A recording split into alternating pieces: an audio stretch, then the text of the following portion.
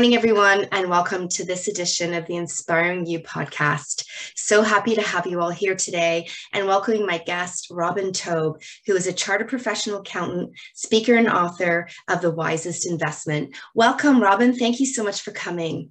Hey, thanks for having me, Nancy. So amazing. I'm just always so thrilled to have such incredible, talented women come and talk to us about their career journey and what they're doing. So maybe we can start there. Tell us about your career, where you're at, what you're doing, and kind of where you got to where you are today. So as you said in the intro, I am a chartered professional accountant by training, but I like to say that I'm not your typical accountant. Accountants have stereotypes around them and, as number crunchers and boring, whatever. Yeah. And I definitely don't think I'm that. I did start my career traditionally at one of the big accounting firms, KPMG. And then I worked in tax at Ernst & Young, but I realized very quickly that public accounting wasn't for me. And I transitioned from there to, I worked for one of the clients of the firm, and they were involved in real estate syndication. So I was like their CFO and VP of finance. Nice. For a couple of years. And then I made a major change and I went to work at Citibank Canada on the trading floor. Wonderful. Where I was involved in the group that did derivatives, marketing and sales of derivative instruments to financial institutions. Wow. And that was very, very different kind of work environment to be on an open trading floor. And it is just like you've seen it in the movies. That's very loud, very exciting, lots going on. I had my children during that time while I was working there, and I was just struggling a bit with the work-life balance. Okay. This is before remote work, before flexibility. And, I had to be downtown early and it was long days. And I ended up going out on my own and focusing on financial literacy. And now, as you mentioned, I've written this book called The Wisest Investment, teaching your kids to be responsible, independent, and money smart for life. And so I speak on that topic and do workshops and other resources that are based on the book and my philosophy around, why it's so important to teach your kids about money, how to do it, and what to say. I love it. Well, that's an incredibly impressive background and career. So congratulations there. But I think, your struggle with, that work-life balance, becoming a mom, how do I make it all happen? And I love that, you've gone out on this entrepreneurial journey and, really created this sort of niche for yourself and the book. And I think, this area is so important. I know I have kids of my own and we talked about this a little bit, but how important I think this topic is. And, kids are not getting the education perhaps the way that they should be, right? And I think so your messaging is so powerful. So maybe talk to us a little bit more about that. Like what brought you to do this and how did this become sort of the focus for you?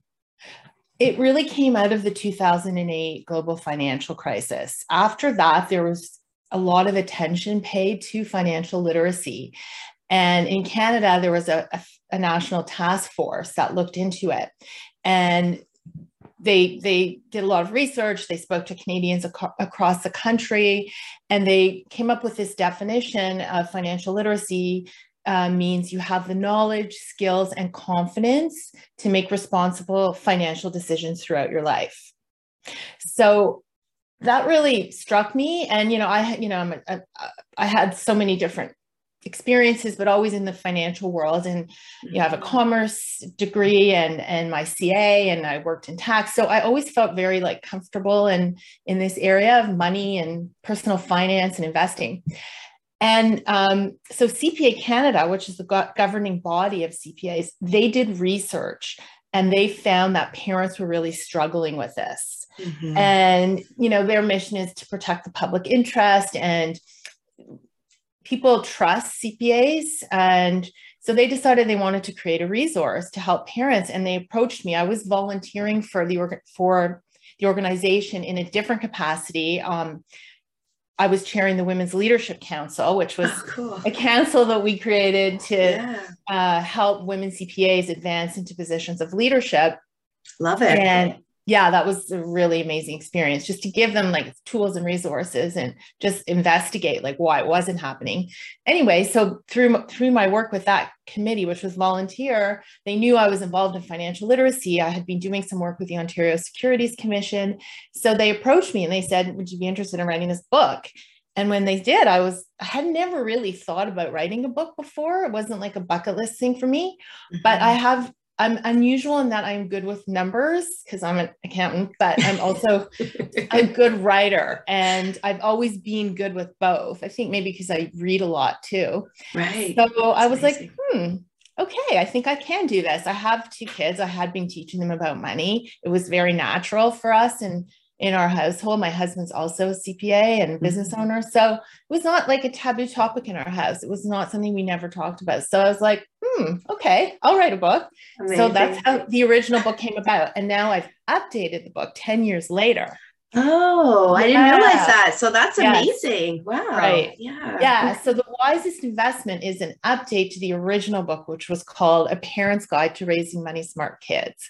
Oh. So I wanted, I felt the book really needed an update for 2 major reasons. One was because we are now in a digital cashless world, much more so than we were 10 years ago. And that's been accelerated by the pandemic. And the pandemic was the second reason, because it was a financial wake-up call that you need to get your financial house in order, and you never know what's coming. It could be great. It could be, something terrible like a pandemic, and you have to be prepared, and you have to have the knowledge, skills, and confidence to be able to react and make the right decisions. So I really felt like the context of the book with COVID and everything just felt like it was a little out of step, and it needed to recognize kind of the world we were suddenly in. So yes, that's why the Wisest Investment, why I felt it was in need of an update. And actually yesterday was the 1-year anniversary of the book. So it's been congratulations. That's amazing. Congratulations. Yeah, so when somebody picks up this book, like if my 20-year-old son took this book, what are the things that he's going to learn the most about? Or is it more focused on the parents? Like who is this audience? Yes, that's an important question, because it is really written for parents to help them with this. Because as I mentioned, the study CPA found that 78% of parents had tried to teach their kids about money, but 2/3 didn't feel they'd been very successful, and more than half didn't even know what information they needed. So the book is really a guide to help parents. And the way it's structured is the first chapter is one for the parents themselves to help get their own financial house in order so that they can be good financial role models and lead by example. Yeah. Each subsequent chapter, and there's 5 in total, focuses on a specific age group. So the first age group is young kids, 5 to 8. The second is preteens, 9 to 12. The third age group is teenagers, 13 to 17. And then the last chapter is emerging adults, 18 and over. So what I've heard from people, and I know, is that they give it to their 20-year-old kids, to their teenage kids to read, because, you just have to take a step back and realize okay, I'm actually the person that my parent is trying to teach. So rather than reading it through the lens of the parent, you're reading it through the lens of the person who it is that we're trying to teach about money. So a lot of kids do end up reading it. And so really it can be used by both. And I've also heard from people that don't have kids themselves, but they have nieces or nephews.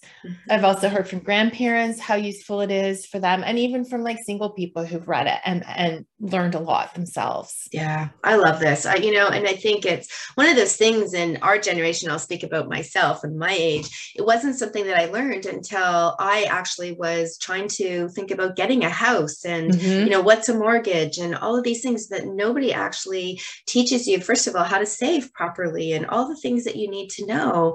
And those life lessons come so much later in life. And if you were educated earlier, what a difference that would make. And even just habits, very successful habits around money and really understanding it. I think it's so powerful. That's such a great message. You've hit on a bunch of interesting issues there. First of all, yes, when we were growing up, and I think we're kind of similar, financial literacy, it wasn't even a term, let alone something that was taught in school. But it is now. So that's actually a positive change that's gone on is that throughout Canada, in the different provinces and territories, they are teaching financial literacy in school, and it's different everywhere. But in Ontario, where I live, it's been integrated into the curriculum since 2011 from grades 4 to 12. And now there's even specific parts of the grade 10 careers course, and the grade 9 math course just got updated to focus on very practical things like even mortgages, debt, planning for post-secondary education, budgeting for life after high school. So all sorts of very practical things. Hopefully it's being taught well. It's going to, every teacher is different, every school is different. So I still believe that, and a lot of people do as well, that parents have the primary responsibility, parents and caregivers. Like, it really does start at home, but it is great that it's supplemented or also being taught in school now. Yeah, I love that. I think that comes back to the role modeling piece, like what you were saying. Yeah. And I think, you also, I want to really dive into you a little bit more too about role modeling. And, I wanted to pick up on that piece that you talked about with the women in leadership and trying to help women and really for you, like, what do you feel as you've progressed in your career has been your greatest lesson? Or if you're talking to people about, how to, really move through their career, do you have any advice on those kinds of things? It's so topical right now. I feel like since International Women's Day last month, there's just been a lot of conferences and interesting conversations going on. I was just actually at a Women Claiming Wealth conference yesterday. Amazing. And I was on a panel about women claiming wealth at home. And we talked about, what happens if you get divorced or if your partner dies, or if you have a will and powers of attorney, and the importance of teaching our girls, our boys too, but our girls about money. Because what I learned when I was chairing that council at CPA Canada was that women face unique barriers and challenges. Mm-hmm. One is a persistent wage gap. We just tend to earn less than men, usually 15 to 20% less. We take more career breaks. Like, we both have kids. I took mat leaves with both my kids, 6 months with Justin, my older child, and then longer, like 8 months with Natalie. Yeah. I had to take a break when my father passed away to deal with managing the estate and winding things up. Yeah. I had to take a been there for all those things. Yeah, right with you there. Yeah. Yeah. I mean, yeah. So women take more career breaks, and as a result, our salaries or our earnings peak earlier than men in our 40s versus for men in their 50s, according to research. And then the final point is that women live longer. We tend to live 5 years longer on average. So we need money for a longer life, but there are so many factors that make it a little bit harder to make good living, to save it, to invest it. And then there's lots of studies that show that women are less financially literate than men, that women are less knowledgeable, less confident.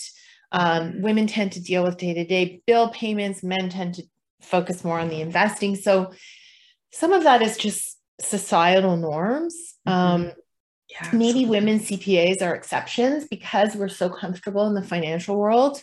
So, we were really focusing on tools to help women advance into leadership roles, because some of the things that we're lacking are access to visible career role models, knowledge of a lot of the unwritten rules that lead to promotion, lack of access to mentors and sponsors. Yeah. All the important things. Challenges with work-life balance, like all the things it's hard. Yeah. It's hard. And I hope that, and I see that there's progress being made. Just even like one of the mistakes I made was just probably not being a great negotiator. Not probably, I wasn't a great negotiator of salaries and promotions and raises and boundaries. And I think that's something that a lot of women struggle with, because again, there's societal norms that make it okay for men to be aggressive, assertive, ambitious, and not so okay for women to be that way. There's a negative connotation. There's a real double standard. So, and even as a self-employed person now, business owner, it's hard to negotiate sometimes, to ask for what you're worth, to stand up and and we talked a lot about this yesterday at the Women Claiming Wealth conference. So it was good to hear other women saying they've struggled with that, and to hear some interesting strategies for how to stand up for yourself and ask for what you're worth. I love that. And I think that, what's interesting to me is that we're seeing that in all industries, right? So it doesn't matter what your background is, but I would say in the financial world, I would think that would be even harder in a lot of ways, because there probably, especially for you as you were going through, weren't as many women. I mean, I think now thank goodness, we're seeing more. And I even think of the younger generation seeing more girls who are starting to go this path and not being afraid, to get into this kind of role. But I think, I would imagine that would have just been such a hurdle for you, and you would have been certainly somebody paving the way. Well, it's interesting because my mother was a teacher, so like a very female sort of stereotypical type of job. And, never occurred to me when I was choosing, what I wanted to study at university, or that I couldn't do something that wasn't, like my father was a lawyer. Yeah. Like, I mean, they weren't like, my parents weren't like, oh, you can do anything. Like I've heard a lot of women say like, oh, my parents told me I could do anything. Like, it wasn't like that. I mean, I was a really good student, so I had a lot of like options open to me. And I never thought like, oh, I can't study commerce and finance at U of T because I'm a woman at all. And I remember being there, and it was very diverse. There was lots of women. There was lots of different people from all different backgrounds. And I think even the CPA profession at the time, believe it or not, I don't think it was so heavily like, I know now it's like 50-50 men and women that go into it. It's a whole different story at the leadership level. It's way more men. Like there's definitely that cliff or that leaky pipeline, however you want to call it. But going into it, and I think, and even at the time, it wasn't like horrible. I remember like even my starting cohort at KPMG, there was a lot of great women, and it wasn't so male dominated until you got to like, I mean, that was like in the first couple of years, when you're like a staff accountant or a supervisor, it was pretty mixed. But then as you got to like manager, senior manager, partner, there were so few women. So few. And it was mostly white, older white men, to be perfectly honest. So like not having visible role models, I never thought, oh, I want to be a partner here. It just did not seem like a path I could see myself taking. And I was right. So, other parts of the finance industry, like the trading floor, I would say there was a lot of women in sales and marketing, maybe less so in trading. Not that many in senior management roles either.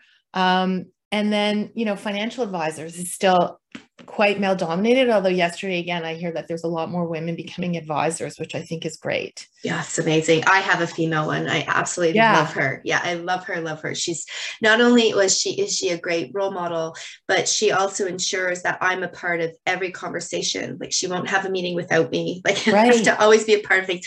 And she's been that way from the beginning. So what would you say, like for those women that are in that profession and, there still is that hurdle for them to get to partner, what is it that you think they need to be doing differently? Like what is that challenge for them? Some of it has to come from the organization, has to do things to eliminate like unconscious bias, or try to make salaries and promotions more fair, to provide stretch opportunities, to do those really high profile projects that get you noticed and get you to that next level. I think they have to do more to make it fair and, make these unwritten rules a little more clear. As to, what does it take to get to the next level? We were talking yesterday, like women end up getting shafted into these like jobs of like, that aren't really valued by the organization, like planning the Christmas party or like planning the birthday celebration, like it just seems to be like women's work. So maybe like saying no to those things. But I think a lot of it also has to come from, the women themselves, and you have to be proactive about navigating your career. I think we think, or we're socialized to think that if we put our head down and work hard and do a good job, we'll get noticed and we'll advance. But it doesn't work like that. You have to advocate for yourself. And again, we have to walk this fine line between advocating for ourselves and making sure the right people know what we've accomplished so we can advance and get promoted and get raises without making ourselves unlikable. Yeah. That double bind again. Yeah. So, it's tricky. It's, my daughter's in the CPA profession as well. She's also studying for her CFA. And I still see her navigating some of these same things. I think she's a lot better at it than I was.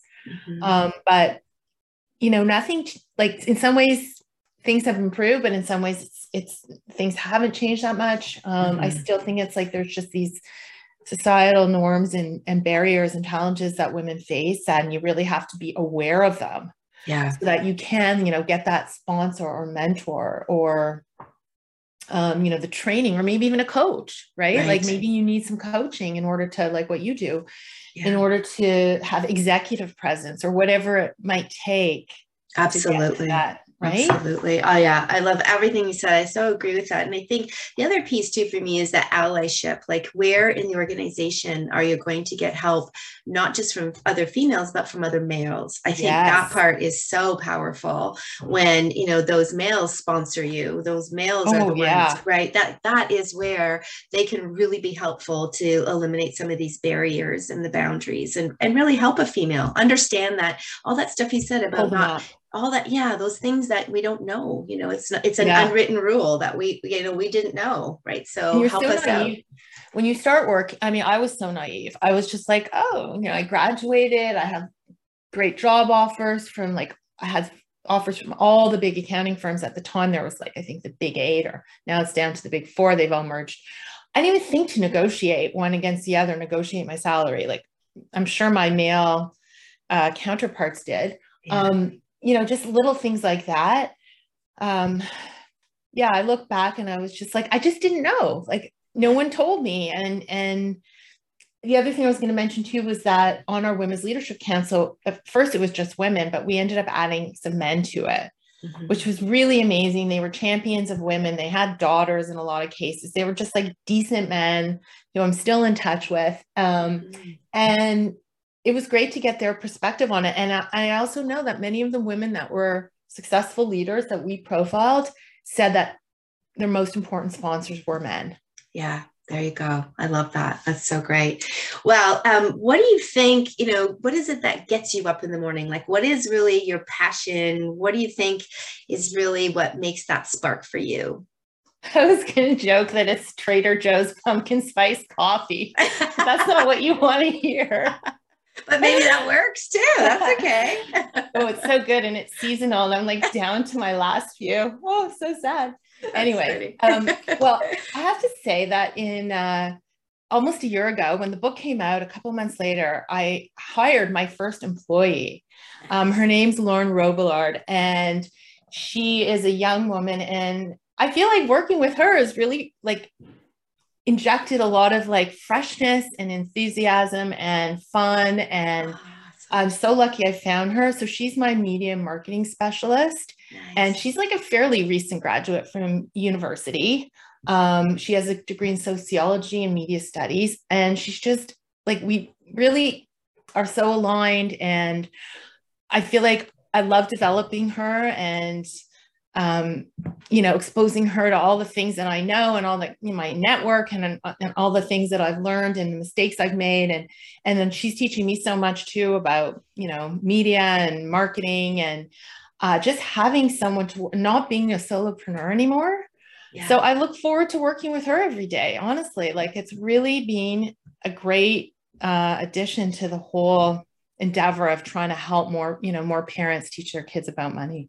I love it. And I think what's so powerful about what you just talked about was the different generations of what she can offer you and what you offer her. And what a perfect balance. And I think more organizations need to remember that, right? How do we leverage what we all different generations have to offer each other? And so I love that, right? Because that learning is inspiring you. At the same time, developing her is also inspiring you. So I think that's very cool. Very cool. It's been great. And I feel really lucky that I found her, because it's not easy to find someone that you can really work well with. And, but yeah, no, I see that in my kids too, because, they're around the same age. They're all, Lauren, my my media marketing person, and my kids are all in their 20s. And they just, yeah, like it's a different mindset. I mean, I guess they're Gen Z / millennials. Mm-hmm. And it's a very different kind of way of thinking, way of learning. I am so impressed with their generation. Like, I know sometimes they get a bad rap, but I see a lot of students and kids, with the work that I do, and I'm pretty impressed with how sophisticated this generation is. And Agreed. I would never presume that I know more. I feel like I can always learn more. And I would never be ageist and think like, oh, only people with more experience than me can teach me things. Like, I'm learning I learned so much from my kids and from Lauren, every day. Yeah. And it's fun because like it's a lot of like cool stuff too, and tech. And yeah, it's so true. And I think if you have that open-mindedness, it's only going to help us, right? And I think it helps others, right, to really learn from each other. And I agree. I love their confidence. I love their spark. I really get a lot from working with that age group in particular, the ones that are really just starting to come through. I love it. Yeah. I have a niece and a nephew too, and they're a bit younger, like 18 and 21-ish. And so they're a little bit of a different generation, and they're both amazing too. They're my nephew's studying engineering. My niece is only in first year, but I for sure think she'll be a doctor. Nice. She's like such a STEM kid. So it's so exciting to see, again, like they're so smart. They're so like sophisticated. They're on top of things. And like, I just have so much hope and for this generation. And me too. And in some ways, I don't know if you feel this, in some ways I'm almost jealous because I'd like to start again. Because I feel like there's just certain things that are in place now that if I was starting my career, I feel like, oh, maybe I would have had more opportunities, or I would have gone higher. I would have done different things, right? Whereas, we were really trying to get through. Like, we're just trying to survive in a lot of ways. I know. I think tech has a lot to do with it because, I mean, even the opportunities people have now, they're not limited geographically. Right. Like when we were coming up, it was like you could only work in the office. Putting in FaceTime meant something different then, right? Putting in FaceTime at the office so that everyone knew you were working hard, especially in an accounting firm during tax season. It was the worst. Now that was the only, or one of the few good things that come out of this pandemic. I mean, it's been so hard in so many ways, but one of the things that's been good has been this ability to work remotely. Yeah. The ability to reach more people. Like, I've done so many virtual speaking engagements, virtual conferences that can reach so many more people than previously when you had to do it in person. Now, I'm not saying I'm not missing the in-person, because I look forward to doing that too. Mm-hmm. But it does give people a different, range of opportunities now. Yeah. And a way to maybe spend more time with your family. I mean, I spent a lot of time commuting. Back in the old days. Yeah. And I also like the focus on results versus that FaceTime, because I always used to think, there's lots of people in the office for many hours, but what, I get more done in an hour at home than they get in 5 hours in the office, right? Like, there's that whole, like, how do we focus on the right things, outcomes, results, making sure that we're really progressing versus, little of those optics that, that used to be so a part of, at least the world that I lived in at times in my career. Yeah. And that's the way we're working now. Like, Lauren, like, I have an office. I also have a home office, and Lauren mostly works in our office, but on Friday she works from home. I am working from home right now. Like, this is my home office, but sometimes we're in our other office together. And there's just a lot of flexibility, and we just focus on our priorities.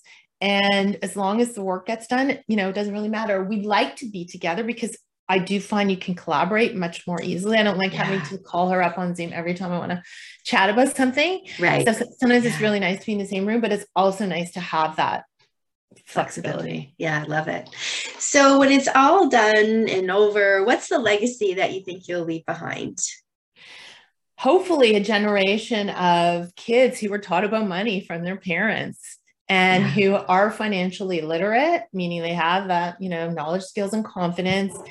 They feel prepared to make good, sound decisions throughout their life at different life stages. As you say, you face different decisions, your first mortgage, your RSP or ESP when you have kids. So all those things, hopefully they'll feel, like they are responsible, like they have become independent from their parents, and that they can achieve the things that they want to have and do in life. Because at the end of the day, money is just a tool to be able to have and do the things that are aligned with your values and that are important to you. So that's what I hope. Love it. That's awesome. What a great legacy that is. And I'd say you're well on the way to that for sure. That's awesome.